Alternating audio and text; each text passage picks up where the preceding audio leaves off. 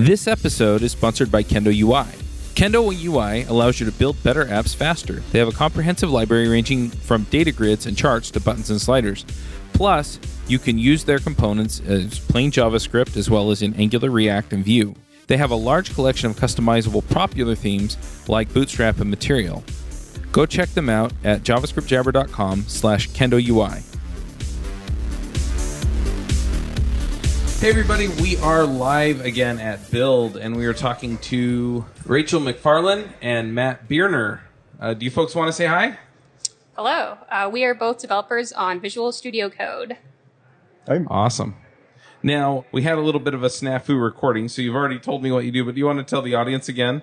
Sure. So basically we talked about the month-to-month workflow of Visual Studio Code and sort of our process for that. So the breakdown is basically for the first week of a month, we'll work on reducing technical debt. We spend 2 weeks working on new features, and then we spend a week of testing and stabilizing. And so that's how we iterate quickly and produce monthly builds. Very cool. And I'm working on Visual Studio Code's JavaScript, TypeScript, and Markdown support, and then also doing some of the API design work. And just for the day-to-day way we go about doing our work, it's all pretty much out in the open. So we're working on GitHub, interacting with community members, triaging issues as they come in, following up with people as they report new issues or have feature requests, working with PRs and other things. And then as we're developing a new feature, we'll try to check it in incrementally and get it into insiders as fast as possible. So for a lot of TypeScript features that I'm adding, I'll check in an initial version that will be kind of in a preview state for insiders. And that code, when I check it in today, it will be in the build tomorrow. And everybody on the VS Code team, and then anybody that's using Visual Studio Code insiders, will be able to start testing it and providing feedback on it tomorrow as well. So it's a very rapid feedback cycle, and that's really, I think, key to working. And then it is very community driven. We are always interacting with the community, and a lot of the feature requests and way we prioritize work is coming through the community too. That's interesting. I kind of want to dive into that just for a minute. Do you ever roll stuff back? You try it out, insiders try it, and it's like, yeah, that wasn't a good idea.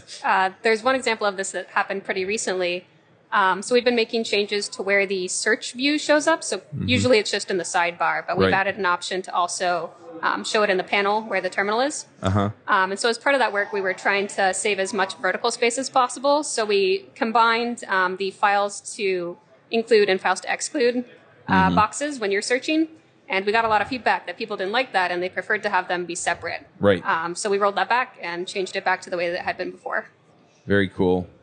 So what's coming out new in Visual Studio Code? I mean, I remember like at Connect, they were showing off the live sharing. I guess it's a little more seamless now.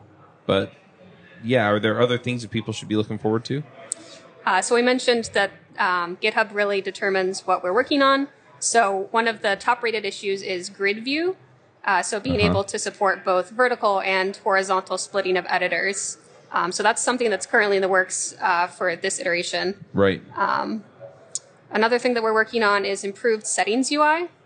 So currently the experience is when you look at your settings, there's sort of a split view where it shows you on the left side the default settings, and then on the right side you're just plopped into a JSON file where you're editing them. I still haven't quite figured that part out. Right, yeah, it's very confusing if you come there for the first time. You're not exactly sure what to do. So we're trying to have a more traditional settings UI there, and we're currently iterating on that. You can actually check it out in the Insiders build right now. There's a command to open settings experimental, which will show you what we're working on. So is it not a JSON file then that you're editing? It's more still of a JSON visual file, but the UI for it is friendlier. That makes sense. Yeah, and for people that do like editing the JSON file, it's still possible to get back to the old experience. Long live the power user. Yes.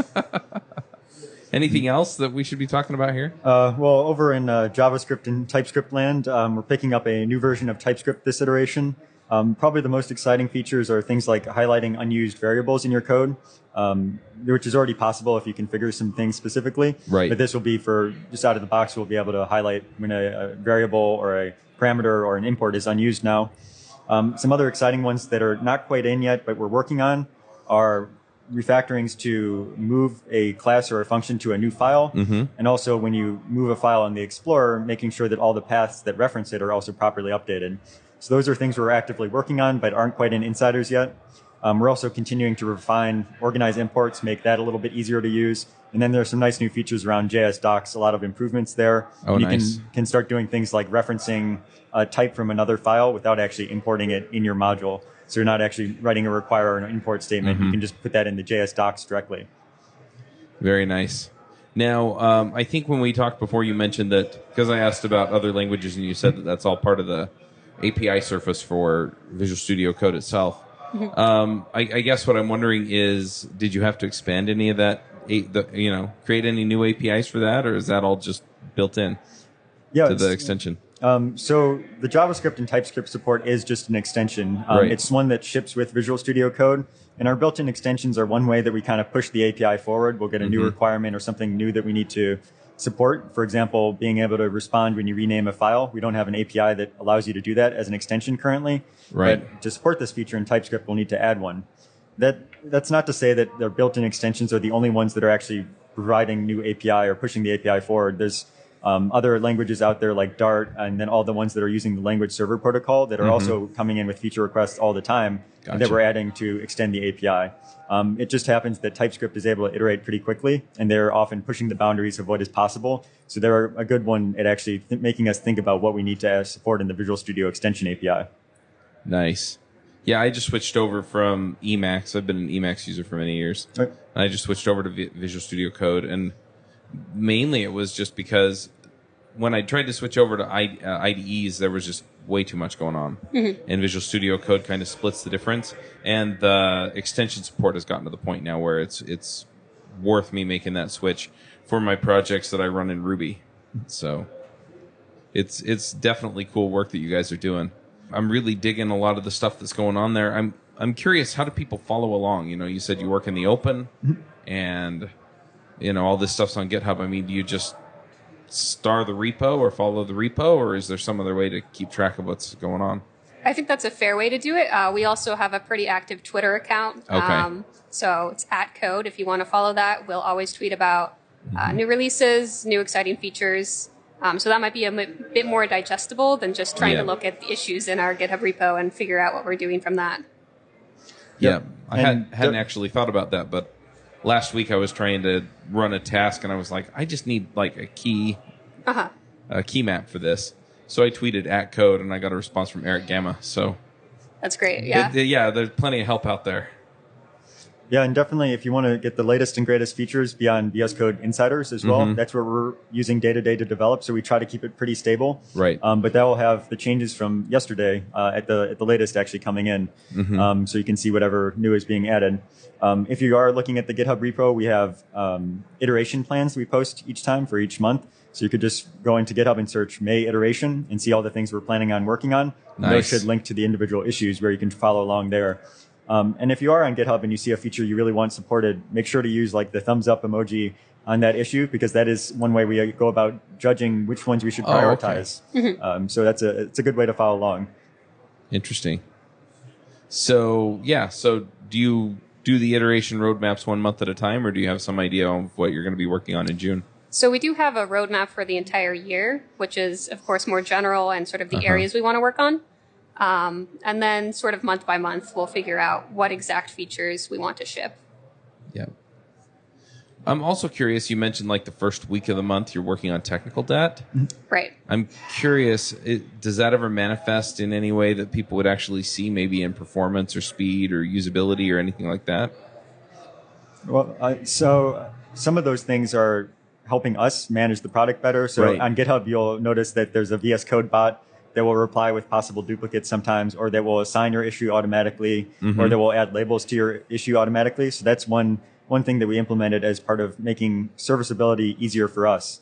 Things like Rachel's worked on the issue reporter in the product as well. Those kind of go into making it easier for us to maintain and kind of fall into technical debt as well. We'll do a lot of internal refactorings too to make the code more maintainable, add tests or improve tests, make them more reliable, those type of things. So anything that's kind of slowing us down, that technical debt week is a good way to address those. And we'll also put like larger issues like the issue reporter, those ones will be something that we will work on for a longer period of time. The technical debt week is just a nice opportunity for everybody on the team to look at whatever is slowing them down and really focus on that. What other things do you think people miss about Visual Studio Code, or that you wish people knew about Visual Studio Code? There are so many features. Sometimes discoverability is a big issue. So I've been talking to a lot of people at Build today. I've been staffing our booth, and sometimes people won't know about the command palette. Sometimes people won't know that we even have an integrated terminal. Right. So I think we've tried to basically expose those in different ways throughout the product so that people will find them.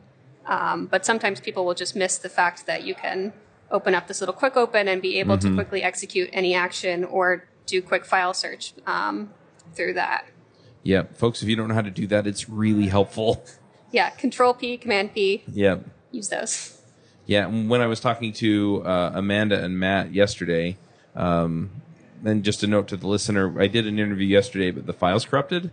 So Richard and Carl are trying to recover that for me. But they mentioned that in the live sharing that you can do, that you can actually share your terminal and things like that.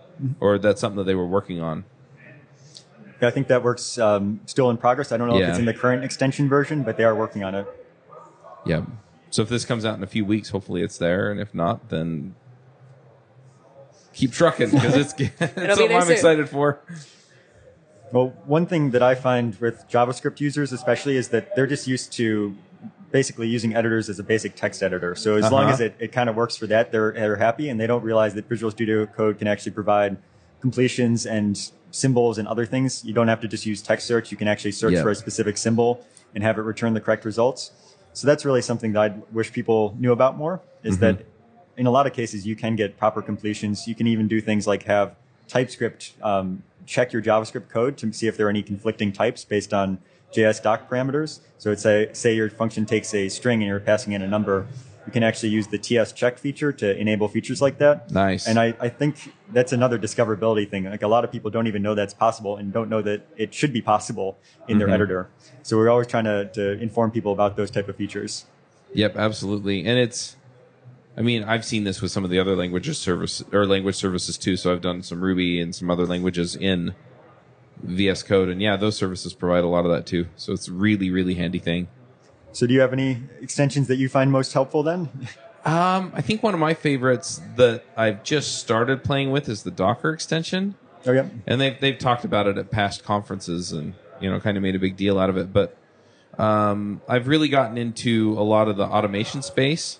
And so just being able to run a task that runs my tests, or run a task that runs the linter, or, doing the Docker setup and having that just kind of present so that when I push to CI and CD, it just does what it's supposed to do, and making that deployment seamless. I really want to dig into the Azure extension a little bit more and see if maybe I just want to start doing deployments up there, because currently I'm deploying to a server that's a virtual private server in somebody else's cloud, and so it's kind of a process to deploy it. And I have it scripted, but I think it'd be nice just to be able to say, oh, here's a new Docker container, and swap it out. Right, yeah. So those are some of the things that I'm looking at right now. I also find, though, that a lot of companies are either worried about expanding their headcount, or they can't find the people that they want to expand their headcount with, right? They have the spot open, they're looking to hire, but they just can't find somebody with the kind of experience that they want. And so, I'm like, well, do some of this automation, get that stuff out of your hair, and that way the people that you're hiring, then you're hiring to, maintain a little bit of that and then contribute in the ways that are really meaningful to your business. Because there's no reason to go through the process of jumping through all the hoops to get your thing deployed when you can just write a script and basically have it happen, or build it into a container and have it just pushed. And so, yeah, that kind of a thing. It seems like Visual Studio Code has a lot of extensions that make that a lot easier. Well, around the automation thing, that's also something we've been working on as a team, because we're a fairly small team, and when you have 100 new issues coming in overnight on GitHub, that can quickly become a little unmanageable. So that's one reason we've invested in bots and other tooling to try to make sure that those issues are diagnosed with as little human intervention as possible. Just minimize the boring, repetitive work that's part of that, so that it gets addressed by somebody as soon as possible and handled the right way. So that's been really helpful to have, and it reduces a lot of the stress. One of the ways that we work as well is that we'll have somebody who's actually diagnosing when the bot doesn't auto-assign an issue on GitHub. somebody will actually be the issue tracker for the week. And some issues are just too vague for the bot to handle. Right. So the issue tracker will look at those issues and then ask the necessarily follow-up questions and then actually assign it to the correct owner. And everybody on the team goes through that role. It's a really good way to get a pulse on what types of things people are running into, what types of features they're requesting. And we have everybody from Eric to me actually doing this issue triaging, which when you think about it is kind of crazy to have somebody as senior up as Eric actually triaging issues, but that's just the distance between us and the community we have. There's zero distance there. When you start a new project, typically you need things like a domain name, hosting, things like that. When I choose hosting, I pick mine for the options it gives. I like to know what I'm getting and set things up just how I like them. This is why, for your projects, you should check out Linode. Linode servers feature native SSD storage, a 40 gigabyte network, and Intel E5 processors. That's all the power you need to run VMs under full control, or Docker containers, who doesn't love that, encrypted disks, and VPNs. Plus, they have 10 data centers across the world and add-ons like backups, Node Balancer, and Longview to help you control your server costs. They also offer block storage for your static files, and you can get started with a $20 credit if you use the code JavaScriptJabber2018. That credit is good for 4 months on their 1 gigabyte server. That's a lot of time to try them out and see if they're the right fit for you. That code again is JavaScriptJabber2018. Also, if you're interested in working for Linode, they're hiring.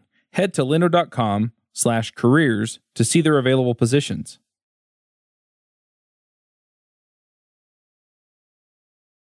Well, and I think that's important. Also, speaking to, having a bot to triage your issues and things like that. I mean, yeah, I personally, as a Visual Studio Code user, I want you guys putting in as many awesome features as you can, right? And so if you get the same question 10 times, yeah, I'm happy having a bot go, oh, that's solved, here it is. Or, okay, we're going to push this to the right person so they can help you figure out, what you need to know. And, it saves all of you time, and then I get a better product because of it. So, but yeah, I also love just the idea of, Eric replied to me on Twitter, and he's looking at issues when it's his turn. And so nobody's so far removed from things to where they're saying, you know what, let's put this crazy feature in here that nobody's going to actually want. Yep. Right, exactly. Yeah, it's the features we want. Yeah. Well, and if you're working in it every day, there's that too, right? Right. Is, if you're building Visual Studio Code with Visual Studio Code, if it's a pain to use, you guys are going to feel it. Right, exactly. And that's really helpful to know and to hear about. Mm-hmm. So what's your favorite feature of Visual Studio Code? There are so many. For me, it's a pretty simple one. I was using things like Eclipse or Sublime before for editing JavaScript, and you can configure those to provide IntelliSense. But I never really realized how good the experience could be until going to Visual Studio Code and actually setting everything up properly for that, where it can provide proper suggestions and actually understand what types of properties are available and catch common programming errors. So I just never had that type of experience before in a JavaScript editor of any type. I know that you can configure Sublime and other editors to do that. I just had never been able to do it properly before Visual Studio Code. Right. How about you? I think similar answer. I really love all of the IntelliSense. I also really love auto imports. I work in TypeScript, so that's really great. I don't have to think about where to import this from, what is the path. I just type away, and it's imported, and I move on with my life. I love that. That's one I haven't seen yet. Really? Yeah. So I haven't done a whole lot of Angular in it yet, though. So. Okay. Yeah. So it will show exported functions from anywhere in your project where you just type out the name and it'll automatically add the import at the top of the file. Nice. Yeah. I'm going to get hooked on that. Also, I really like terminal splitting, which is something that's been added pretty recently. I use the terminal a lot, and I'll frequently have some long running task, like a watch task, and then I'll have split it so that I can do whatever I want side by side. That's just really nice. Yep. Yeah, and even just having an integrated terminal in the first place is a great feature. Because I know we have all the Git management stuff that you can use in the editor, but sometimes you just want to run a Git command directly in the terminal. You just pop it open for a second, run Git commit or whatever you're looking to do, and then continue editing. So it's really convenient. Gotcha. So one other thing that I'd like to ask is Visual Studio Code shares the name with Visual Studio, but to me they're pretty different. So what is the relationship between Visual Studio Code and Visual Studio? they are different products, even though they share the same name. And they have somewhat different philosophies, but there are a lot of little common things between the two products. So we'll use the same terms for a lot of things. We'll try to share the same key bindings for a lot of things. But I think Visual Studio Code was more designed to focus on web developers. It's cross-platform, so you can get it on your Mac, on Linux, on Windows. And it has a slightly different philosophy where it's much more extension heavy. We try to provide a solid core and then build up what you can do using extensions. Visual Studio is great for C#, C++, all those type of environments. It's more traditional for server type development, mobile or desktop application type development. You can use it for web development, just like you can use Visual Studio Code for developing server applications, but they are kind of focused on different areas there. And we try to make it easy to go between the two products by having those common key bindings and common terminologies at least, but there are different workflows when you're switching between them. Gotcha. It also seems like Visual Studio Code splits the difference between being a full-on IDE and a text editor. And so I wonder a little bit, how do you decide what to put in and what not to put in? You know, so that you don't overload it with too much stuff or, you know, affect performance or, you know, any of the other, you know, things that I could see coming up as you try and add more stuff in. Right.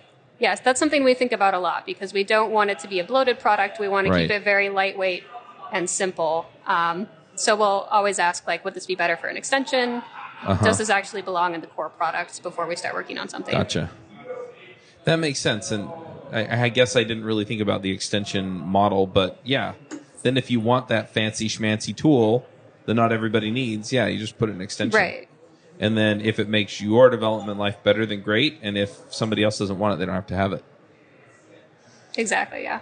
And the extensions are all designed so that they are lazily loaded, so that starting Visual Studio Code should always be fast. And then if you need the advanced, like Docker extension, for example, that will load a little bit after, and it'll be loaded when you first need it. Right. So it should never actually slow down starting Visual Studio Code or getting to that core editor experience. And that was a very intentional decision that was made early on with the whole extension API, and I think it's really paid off. Yeah, I think so too. So how do you test Visual Studio Code? So I guess I can sort of describe our end game process when we are preparing for a release. So basically every team member will submit a GitHub issue that is a test plan item that says this new feature needs to be tested. And everyone on the team will be assigned some set of those items, and they'll have to go test them. And then over the course of the week, they'll report bugs, and the owner will fix those things. Right. And then anything that's been fixed or closed in that month will also be tagged as needing verification. And so we'll go through all of the bugs, all of the small features, and verify all of those. And then as we're coming closer to the release, when we actually have a build prepared, we will always do a sanity test. So everyone will install it on each platform and just make sure that everything works and is sensible. We also have some automated testing that we run. That's it. Yeah, and we have the unit test, integration test, those type of things that are being run. For testing more abstract things like the new settings UI, and just you can't really test what the UI feels like. You just need to kind of use that. The insiders builds are really helpful, so we'll get a lot of good feedback through that, and try to get people using it as soon as possible and providing that feedback. Yeah, I've been using the stable builds. Is there a reason why I should look into using the insiders builds? Well, we try to keep them pretty stable because that's what we're working on. So that's one reason you might consider using them, is that they should be pretty stable. The other reason is if you want the latest and greatest features. So you see the AdCode account tweeting out some cool new feature and they have a fancy GIF showing it off. If you want to use that feature, you probably need to be on Insiders to try it out right away. It will be in the next monthly release as well. But the Insiders builds are a great way to see the latest and greatest changes. Gotcha. It's also incredibly helpful to us, so we appreciate when when anyone uses Insiders. Yeah, that makes sense too. You know, you kind of get that smell test, I guess, before everybody gets it and goes, whoa, whoa, whoa, whoa. Exactly, yeah. Yeah, and they're great at catching scenarios that you didn't realize even existed. So maybe somebody has a very specific project configuration that the new feature you added didn't quite support. And you would have never thought of that otherwise. Having all these users on Insiders is a great way to catch those type of bugs. That sounds like just building software in general, right? Yes. Oh, look, it works. And then somebody comes along and says, I'm going to use it this way. And it turns out, no, it doesn't work for them. And you've got to have all kinds of people using it for all kinds of things, right? So, yeah, there's a lot of different communities that are using Visual Studio Code. So JavaScript and TypeScript and web developers, and then there's big communities around Go and other languages. A lot of people using it for Python, C# too. Yep. So there's a lot of distinct communities that all have their own needs and interests. Yeah, I can tell you the communities that I serve, it's made some pretty major inroads in, I wouldn't say major in Ruby, but people are starting to pick it up. But yeah, JavaScript, all of the different frameworks that we have shows for, yeah, they're all picking it up and using it because all of the tooling is pretty seamless and it just tells you what you need to know or do with your stuff. So yeah, there's definitely the payoff there. And, you know, it's like I want it to do stuff for me, but I don't want it to be in my way. Yep. And yeah, I think it strikes a pretty good balance that way. Well, I think that kind of captures the philosophy of VS Code pretty well, actually, is not getting in the way, but also enabling a lot of powerful features like debugging that just weren't available or hard to perform before, especially around JavaScript. Yep, absolutely. So are there things that are coming down the pike a little bit further out that you're excited about? Or So one thing we just shipped recently, API-wise, for extension authors is the WebView stuff. So this is basically like an iframe that users or extension authors can customize in the editor, and it lets them make their own UI and other experiences in the editor. It's really powerful. Cool. So you can build things like visualizing tables or databases or other things. Or you can make entire interactive experiences. And I'm kind of interested in seeing what types of things develop there. I don't think we want like email programs showing up in VS Code, for example, but I think it does enable, if used wisely, it enables some really cool experiences that people could create, where just right in the editor, you can suddenly have all these neat visualizations or interactive experiences. That's it. I know it's Chromium. I'm going to pull in some Canvas stuff and Super Mario. Here we come. Yeah. Very cool. Any other features you've just released that you want to talk about, or should we? I've been working on something called the Process Explorer. This is a tool specifically for diagnosing performance issues. Ah, nice. But basically, whenever someone reports something, we want to know if someone says like this, there's high CPU. We want to know what process exactly is causing it. Right. Because we have a multi-process architecture, there's a ton of different things going on, and sometimes it'll actually just be a misbehaving extension. And so we want to be able to pinpoint it. So the Process Explorer is just another window that will pop up and basically just list out everything that's running and their CPU usage and memory. So it's just a nice diagnostic tool to have. Yeah, that sounds terrific.